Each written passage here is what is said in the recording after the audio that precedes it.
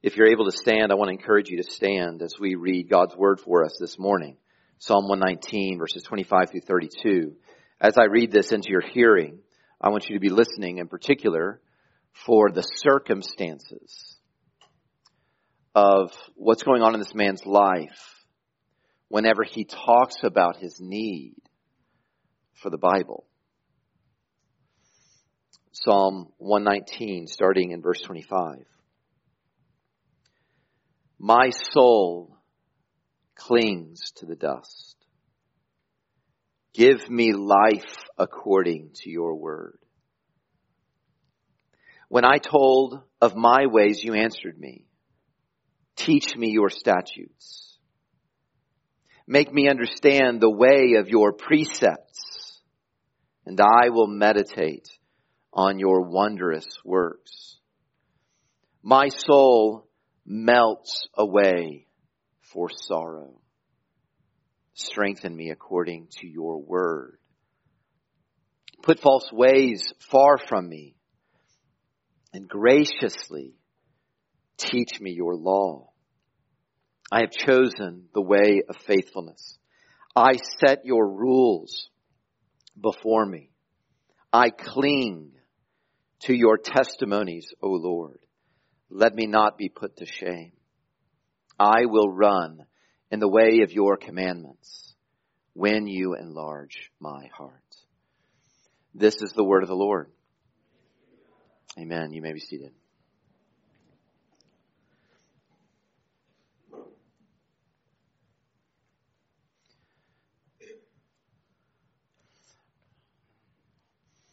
I want you to consider, what do you do when you're down? What do you do when you're down? I have 6 other people who live with me in my house, my wife and 5 wonderful children, and I can tell you that when each one of us is down, we can deal with our sadness differently. And yet, there are probably ways that people respond when they're down that are maybe the most common ways that people respond when they're down. Many people cry. They don't, do the wrong thing by stuffing, their feelings. They don't do the wrong thing by putting on a straight face or a brave face. And instead, they open up with tears. Other people, when they're down, maybe they don't cry out, but they reach out. They talk to a friend or a parent or a spouse or maybe to a professional. Others distract themselves when they're down. They get busy with a project, or you could say they put their head down into their work. Some, whenever they're down, they prioritize doing something that will turn their mood around, and so they reach out for ice cream, or they reach out for exercise, something that will change the mood. But we all get down. And I wonder, what is it you do most often when you're down? And have you ever slowed down to ask yourself, why do I do that? Should I do that? Well, the man of God in Psalm 119 is down. Look in verse 28, just one example of this. He says, my soul is melting away with sorrow. It's this vivid picture of the soul almost being poured out like tears because of his sorrowful circumstances. This is a long song for the people of Israel. And what it's doing is it's recommending God's word as the solution for every occasion. And this portion is going beyond the question that I asked you about what are your habits that you've already established in your life for whenever you get down. And it goes to not just what do you do, but what should you do when you're down. Another way to put that is what should you do when you're down if what you're wanting is not to stay down, but to be lifted up. And so I'm calling the sermon Directions When You're Down. Directions when you're down. I wonder if God has helped you to realize what He's helped me to realize. And that is what I do reflexively, like what I automatically do, habitually do whenever I'm down. It doesn't necessarily help me to get out of sadness. Well, Psalm 119 verses 25 through 32 can give you a message that will help you. And here it is. Don't let the word go, especially when you're low. That's the sermon in a sentence, the summary of what this portion of Psalm 119 is teaching us about our relationship with God's word. Don't let the word go, especially when you're low. These directions for when you're down, they divide pretty neatly into these two sections. Each one of them is signaled by this phrase, my soul. You see it in verse 25, this reference to my soul clinging to the dust. And then again in verse 28, this recognition, my soul is melting away for sorrow. Those are signaling the beginning of a new section. And in the first one, the psalmist is telling us what he wants when he's down. And then secondly, he'll tell us what he does when he's down. So, point number one, what the psalmist wants when he's down is deliverance. And he learns that deliverance comes from the word. Point number one, verses 25 through 27, deliverance comes from the word. Whenever you're down, this is something you need to believe, that deliverance out of the depths will come to you from God through His word. Even before the psalmist asks exactly for what he wants, he tells us where he is in verse 25. He tells us he's in the dust. In other words, the psalmist is as low as you can possibly get. He's down there where God put the serpents to lick the dust. He's down there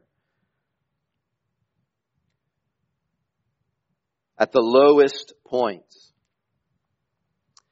And we're given some hints as to how it is he got so low. If you look right before our passage in verse 19, he refers to himself as a sojourner on the earth. He's low because he is a person who trusts in the God of heaven.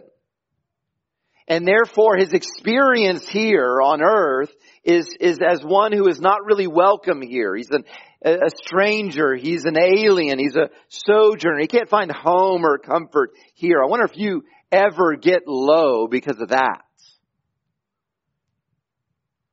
I mean, there is a sadness that comes to people who love the Lord and who are seeking, even imperfectly, to please Him with our life. And just living that way will make you different and will make you unpopular, like the psalmist is unpopular. And here are some directions for you whenever you're down because of that. He goes on right before our passage in verses 21 through 23 to describe why it is that he's down. He's experiencing scorn and contempt. The people around him hate him because he has kept the testimonies, the truths of God. Verse 23 says that there are princes who are plotting against him. That means there are powerful people around him that have more authority and more influence than he does, who are plotting against him or trying to bring misery to his life.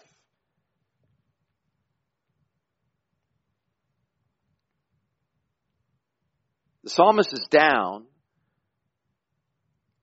not just because he's a godly man, but because he's a godly man, he is the target of the ungodly. Part of the directions for us whenever we're down because those who don't love the Lord come against you. Because people, I wonder if you've experienced this, they just get tired of you telling them the truth. They get tired of you calling them to believe the truth. And they mistreat you. And that kind of experience can get so severe that your soul, which in the Bible is the deepest and truest part of who you are, is clinging to the dust. I think we're supposed to recognize in this language what it is that we often hear whenever we're burying someone. Ashes to ashes. Dust to dust. What I'm saying is you're going to be most helped by this psalm if you understand when this psalm is for. It's directions for those moments when death is sticking to your soul. What the psalmist wants then, and what you should want then, and what I should want then,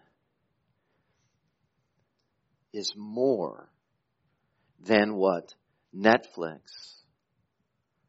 and Facebook can give you. What we should want when we're down is more than the distraction of sugar and sex can give you. What we should want whenever we're down is more than a mood change that charity and chores could provide for us. When you're so down that death is clinging to you, what you should want is life. That's what he wants in verse 25. Deliverance. Deliverance from death.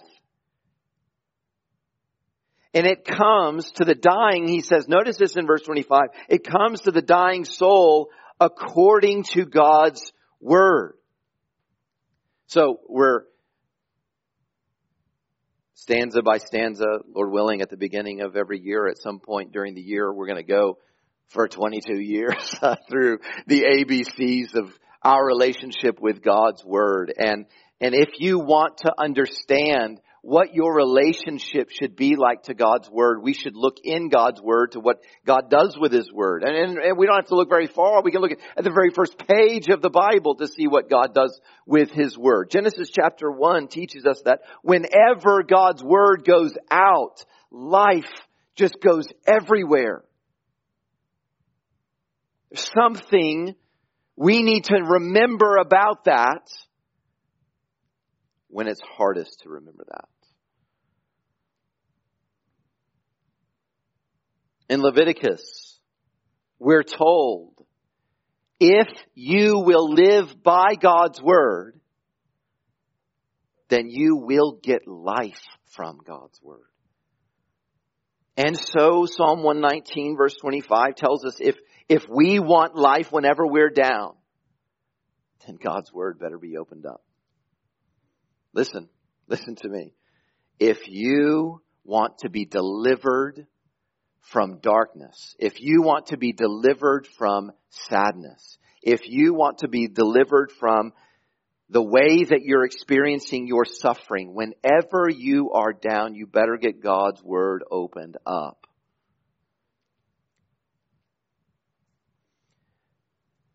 But that's not easy to do, is it? It's really obvious. It's right there in the text, and it's just there all over the Bible, but it's not easy to do. Why is it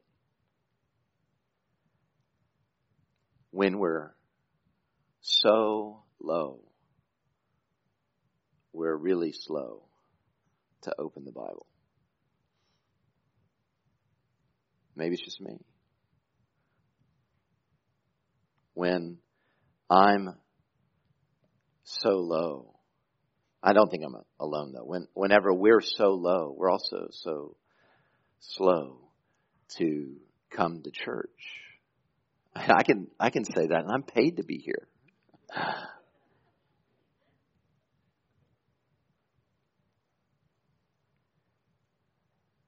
mean, we can convince ourselves whenever we're really low that the hardest thing in the world would be to be around not just people, but even God's people. And we're tempted to believe God in His compassion and His kindness. Part of that would make Him be understanding that when we're just too sad to go to church. And I just am thinking, now that I'm studying Psalm 119, that those thoughts that are very normal for me, those decisions that are very normal for me, may also be ideas from hell.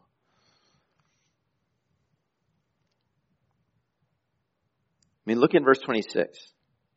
The psalmist is thinking about the goodness of God and how God in His kindness answered him whenever he was talking to God about his sadness.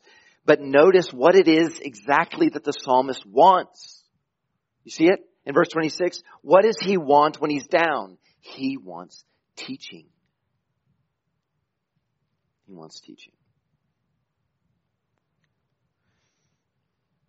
Verse 27, he wants understanding. Understanding specifically not about his circumstances. That's not what he's desperate for. He wants understanding of God's Word.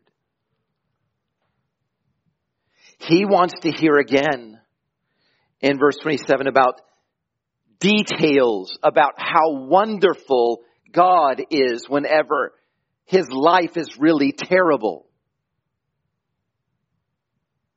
He wants to hear whenever his circumstances are terribly sad, how wonderfully good are the works of God. In other words, the very last thing that we should do when we're low is stay home and veg out. The psalmist is telling us whenever your soul is down, your mind needs teaching.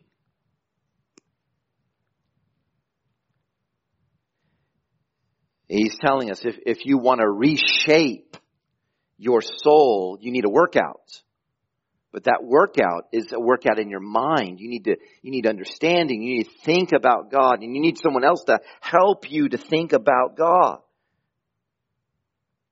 Has God revealed to you yet that it is specifically your godless thoughts that keep you down when you're down? It is for me. If it is 10,000 to 20,000 words we say, every day, whenever I'm down, I'm saying those 10,000 to 20,000 words to myself. And it's basically just a repeat of a few words. And they are godless words. When you're down, what will be natural for you is to meditate on your sadness and to mumble about your circumstances. And so I think what this is saying is the very best time to be low is whenever Sunday's close. And that's not naturally what I think. Don't let go of God's word, especially, beloved, when you are low. That is especially when you need to open your Bible. Let me give you something really, really practical that I'm trying to imagine this for me because I need it so badly. The next time you're low, and every time you're low, especially when you're low, open the Bible. And maybe you don't know where to go. Go back to the passage we heard last Sunday. I don't mean just the book of Revelation because we heard that last Sunday. Whatever the last passage was. Because what the psalmist is saying is he needs teaching. He needs to hear again and to think about and meditate, not upon the circumstances of his life, but on the wondrous works of God. So think back, what did God teach me just this last Sunday? And urgently open up your Bible to that. Or, if you're able to do it, when you are down, listen to a sermon.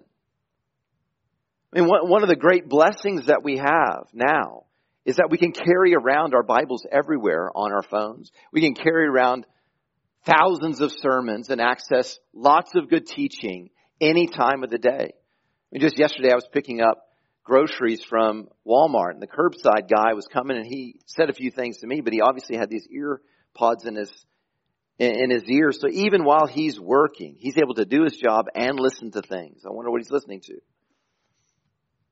What do you listen to? I'm really encouraged.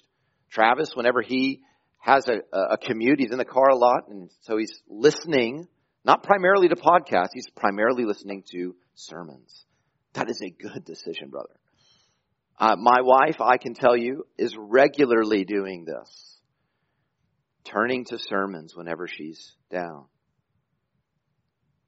We need the Word, beloved, especially when we're low. So the next time you're low, if you're not opening the Bible, the passage that we looked at last Sunday, if you're not listening to a sermon, sing a really truth-filled hymn. Because you need to be taught, you need to be reminded about the wondrous works of God. Have them ready on your phone. Start a playlist that says, "When I'm Down." And shuffle through those. Or if you're someone who just feels the need to talk to someone, choose who you're going to talk to whenever you're down. Call up a brother in Christ. Call up a sister in Christ. And this is what you say. It's not just listen to me about what's happened to me. The psalmist says, I told God about what was happening to me. What you should tell to your brothers and sisters is, please remind me of the wondrous works of Jesus. Because my soul right now is sticking to the dirt. Don't let the word go, especially when you're low. Amen. At this moment, I'm just wondering if any of it's getting through. I'm going to keep going and I'm going to do my part. Amen. Psalm 119 is what's called an acrostic poem. What I mean is, the reason I say this is the ABCs of your relationship with God's Word is because each stanza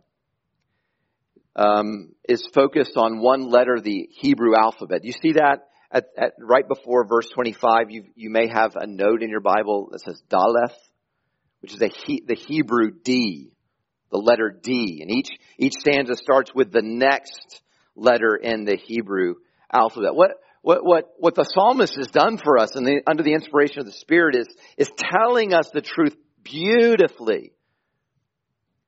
And so I don't normally tell you how the sausage gets made or how the sermons get made, but I'm just going to tell you I was trying to stick with the mood of Psalm 119. I'm trying to fill this sermon with D's, with the letter D, and so I'm beginning each element of the sermon with the letter D. He's told us what he wants when he's down, and that is deliverance. But secondly, the psalmist tells us what he does when he's down. And that is, don't let your devotion dip. Point number 2, verses 28 through 32. Don't let your devotion dip when you're down.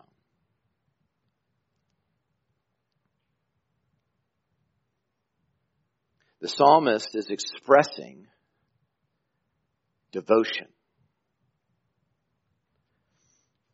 to the Lord. And he does that in two ways. He listens to God and he talks to God.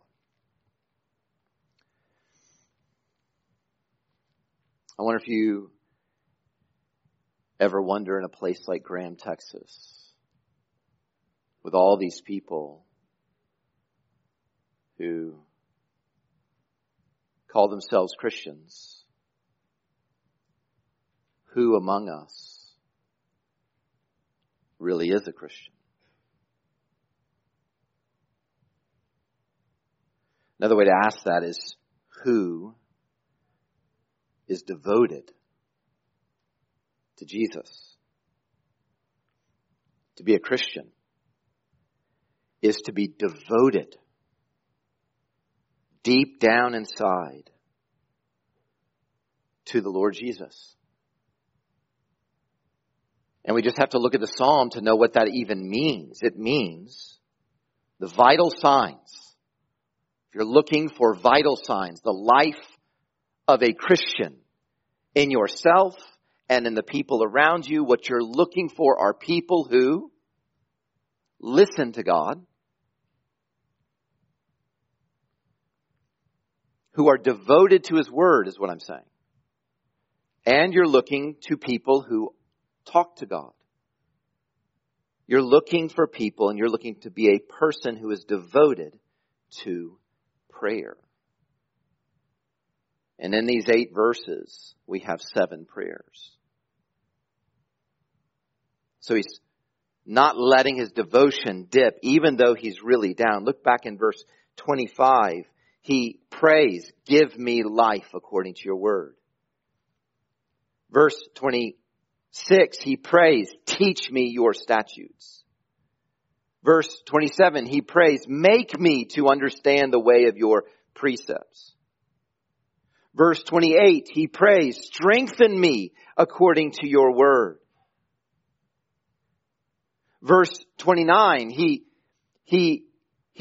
has 2 prayers. He's not letting his devotion dip, even though he's really down. He says, put false ways far from me, and also graciously teach me your law. And then in verse 31, the 7th prayer comes, let me not be put to shame, because I'm clinging to your word.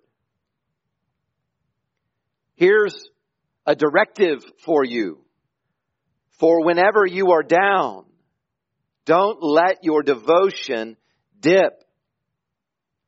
When you get down, send prayers up. Send lots of prayers up. He just keeps on praying. Make this the very first thing you do. is talk to the Lord. Even as you're turning in the Bible, maybe to that last passage, God taught you about His wonderful works, and ask Him, give me life according to this word. Pray. Beloved, I'm trying to tell you as a pastor, as a preacher, I'm still trying to apply the main point from a sermon weeks ago in Mark chapter 9. When anything gets beyond you, bring it to the Lord. I'm still trying to grow in doing that more and more, and praying in the moment that something gets beyond me. And yet I'm instructed here by what it is that the psalmist brings to the Lord. What he's praised about. It's not just change my circumstances. And that's immediately the thing I'm thinking about whenever I'm inclined to pray to the Lord whenever I'm down. He's not just saying, make me not sad anymore. Notice every single prayer that he prays in Psalm 119 is related to God speaking to him. And so just look in our section. Again in verse 28. My soul is melting away for sorrow. Strengthen me according to your word. And again in verse 29. Put false ways from me, and then graciously teach me your law. He's begging the Lord to teach him.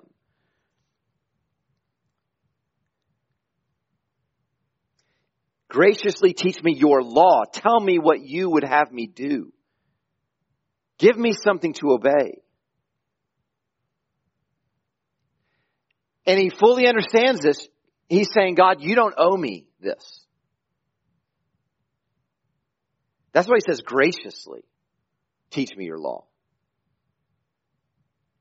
Please give me the gift of telling me what you want me to do. My mind is filled with what I want to do and what I want other people to do. You tell me what you want me to do.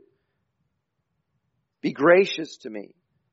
But also look in verse 29 where he says, remove false ways from me. The psalmist knows the danger of lies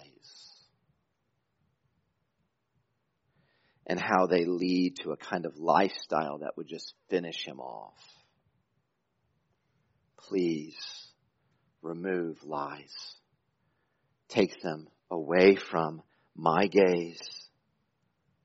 I wonder if you've ever been there. Have you ever been there when you know you need Almighty God to take away the lies that are filling your mind, and to in his great strength and grace to give you the truth, or else you know you're not going to make it? I'm telling you, I was there last Sunday, like right after preaching to you, don't give up.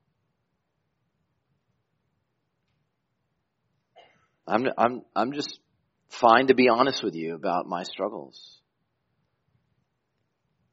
I'm tempted to give up.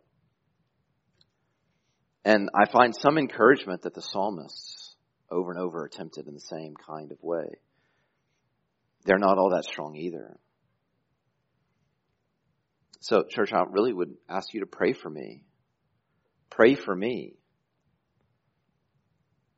to not let the word go, especially when I'm low. And I want to invite you to join me in that kind of conviction, that you wouldn't let the word go, especially when you're low.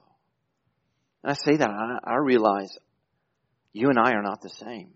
Well, this is what I mean. I have some advantages you don't have. What I mean is, like, I'm paid. My job is to be in God's word. Like, I have to do it. And I'm thankful for that. I'm perhaps in this moment really reflective. This This week will be 13 years since I started pastoring this church. So I'm reflecting on the kindness of the Lord in making me the pastor of Redeemer Church. One reason I'm so thankful is because being a pastor means I have to be in the Bible. Preaching requires deep dives into the Bible. Counseling and discipling, which I do a lot of, requires digging deep into the Word, or else I can't minister the Word in any kind of deep way where people are down in the dust and they need to hear God's Word. I'm really convinced I'm still alive as a Christian. I'm still a Christian because God's made me a pastor. But I'll tell you, even though I'm a pro, so to speak, when I'm low, I can be shamefully slow to open God's Word. Do you struggle in this way? You and I, especially when we're low, need to go to God's Word. We need to not let our devotion dip at all. And in verses 30 through 32, the psalmist is modeling for us what this means. He's laying out for us the kind of devotion that we need to have, especially when we're low. Look at this in verse 30. I have chosen the way of faithfulness. So right before he says, I'm leaving behind the way of falsehood.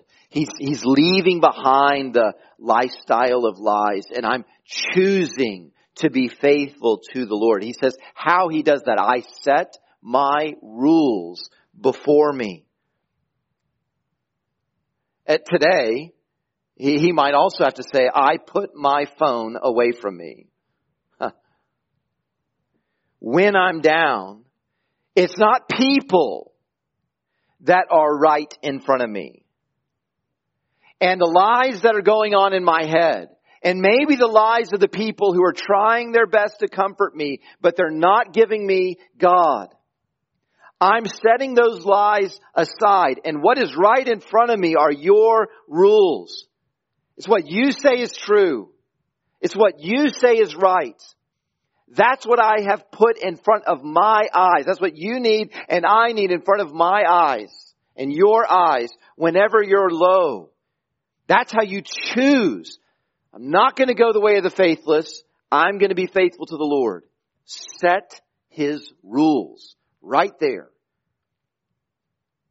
But then in verse 31, he says, I've chosen the way of faithfulness. And then what does he say in verse 31? He expresses his devotion. He doesn't let it dip by clinging to the testimonies of the Lord.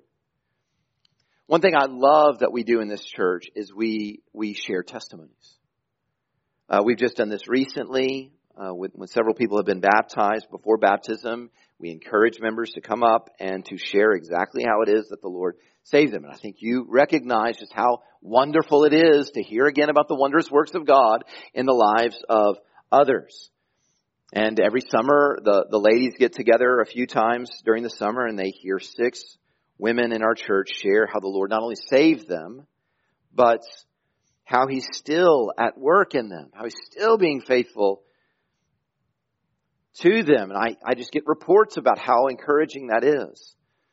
And 4 times a year in Midweek Manna, we set apart one of those nights to have what we call a testimony night, where we share how God has specifically been faithful to us since the last time we had a testimony night. I realize it's been a little while since we've done this. So September 20th, we're going to do it. Wednesday night, September 20th, we'll have another testimony night because we need to hear testimonies of the Lord and His faithfulness. All our testimonies, you should know this, are not about ourselves. We're not highlighting ourselves. We're highlighting the Lord and what He's doing in our lives. In verse 31, the psalmist says, whenever death is sticking to me, I am sticking to your testimonies. Your testimonies. These aren't our testimonies. It's not just us who testify to the Lord. It's the Lord who testifies to himself. And the good news is, all of his testimonies are about him as well. His word is the clearest record of it.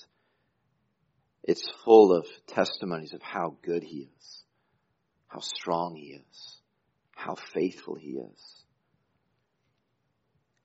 And if we believe what he says about him, the psalmist says in verse 31, when I cling to your testimonies, let me not be put to shame. And he won't be put to shame. And you won't be put to shame. You will not ever regret, ever, taking God at his word. Trusting that God is not who you feel like he is when you're down, but who he says he is, always. Verse 32, then we have this third way that he doesn't let his devotion dip. He said, I have, past tense, I've chosen something. And then he said, present tense, what I'm doing. I'm presently clinging to your testimonies. But then in verse 32, this third way that he's not letting his devotion dip. Future tense, I will run in the way of your commandments. I'm committed for all of my life to run in the way of your commandments. Whenever you enlarge my heart, that's what I can do. What he's saying is, I need you to do it.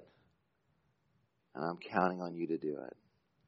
You will enlarge my heart. You will give me the strength and ability, not only, notice, to walk in your ways, which is the common phrase we're used to in the Psalms, to walk or to live. But he's saying, I'm going to run.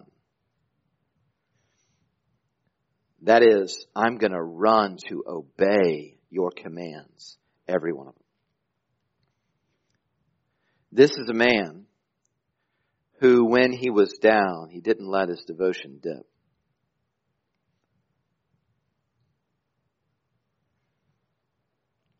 And that's pictured in one of the main words in the psalm.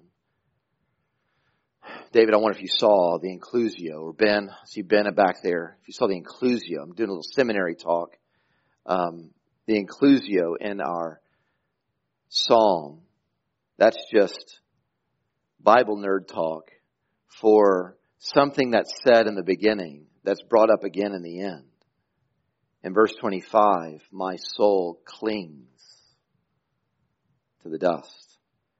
In verse 31, I cling to the testimonies. What he's saying is, when he says this in the beginning and he brings that word back up again, he's saying this is the main point. Whenever your soul clings to sadness, you need to cling to Scripture. That's the solution. That's why I said in the main point of the sermon, don't let go. Don't let go. Don't let go of God's Word, especially when you're low.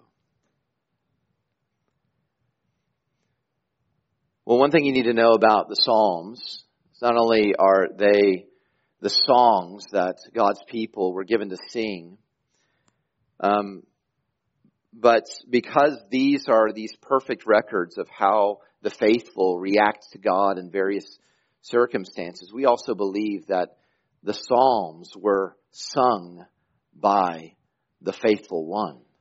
What I mean is, this is an accurate reflection of how Jesus would live. And we see that, especially when Jesus was low. He would not let God's word go. That's why we read Matthew chapter 4 earlier today. Whenever Jesus was confronted by the devil himself, whenever the devil was trying to derail his devotion to the Lord, what is it that Jesus did. Whenever the devil tempted him regarding the pain of hunger, Jesus would not let the word go. He quoted from Deuteronomy, I shall not live by bread alone, but from every word that comes from God. Whenever the devil tempted to derail Jesus' devotion by appealing to a pride that was not anywhere in Jesus' heart, I will give you, if you jump off this top place, then the angels will save you. And he said, no, I'm not going to test the Lord our God. It's written down not to do it. And whenever the devil tempted to Jesus to derail his devotion to the Lord by appealing to some kind of prosperity and showing out all the kingdoms of the world, if you will just worship me, then I'll give you everything. And Jesus answered with the word, even though he was low. What I'm saying is, the principles of Psalm 119 were sung by Jesus. He ran in the way of God's commandments.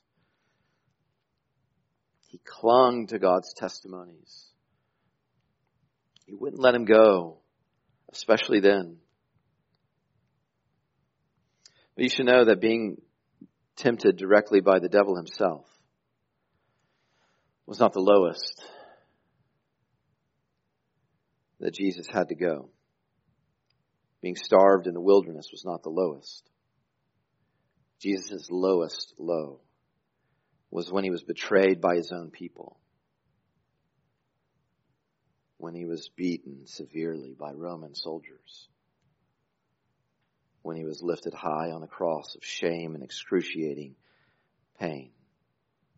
And then he would not let God's word go. It was God's word that he spoke. My God, why have you forsaken me? He clung to the truth of Psalm 22. He found in David's experience in Psalm 22 someone, the King, the Christ, who would suffer in the place of others even though he didn't deserve it. And that's how Jesus is interpreting what's happening to him on the cross. That he's dying as if he was a sinner. Because he knew he was dying in the place of countless sinners.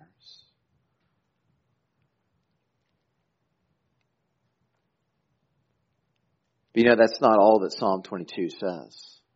Why have you forsaken me, God? Psalm 22 also says, and I think this is what Jesus was clinging to, my God will save me. And I will tell of your name in the congregation. I will speak again after this death, and I will tell everyone who fears the Lord what he has done through me. And all the families of the earth will come worship the Lord through me. He knew on the cross, he was taking away everything that would separate us from God. And so, if you can recognize like I can, that I just have not lived up to this one passage even, that I do not deserve the Lord, that I do not think of the Lord enough, that I do not turn to the Lord enough. If you've come to that realization, do you also realize that means you deserve hell, to be punished by the Lord?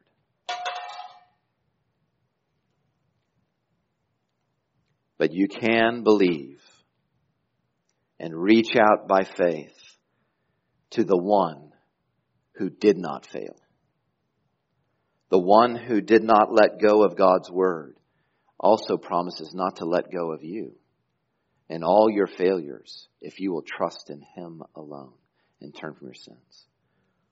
Would you trust in Christ?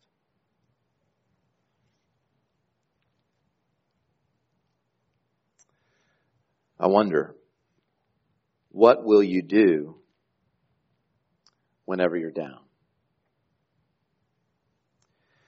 Heavenly Father, we pray that you would cause this word to bear fruit,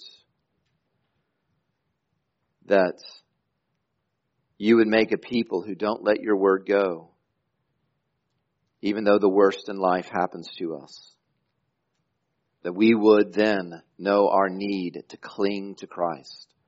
And by your grace, we would find in him not only forgiveness for our failures, but also the faithfulness we need to be delivered. And we ask all this in Jesus' name. Amen.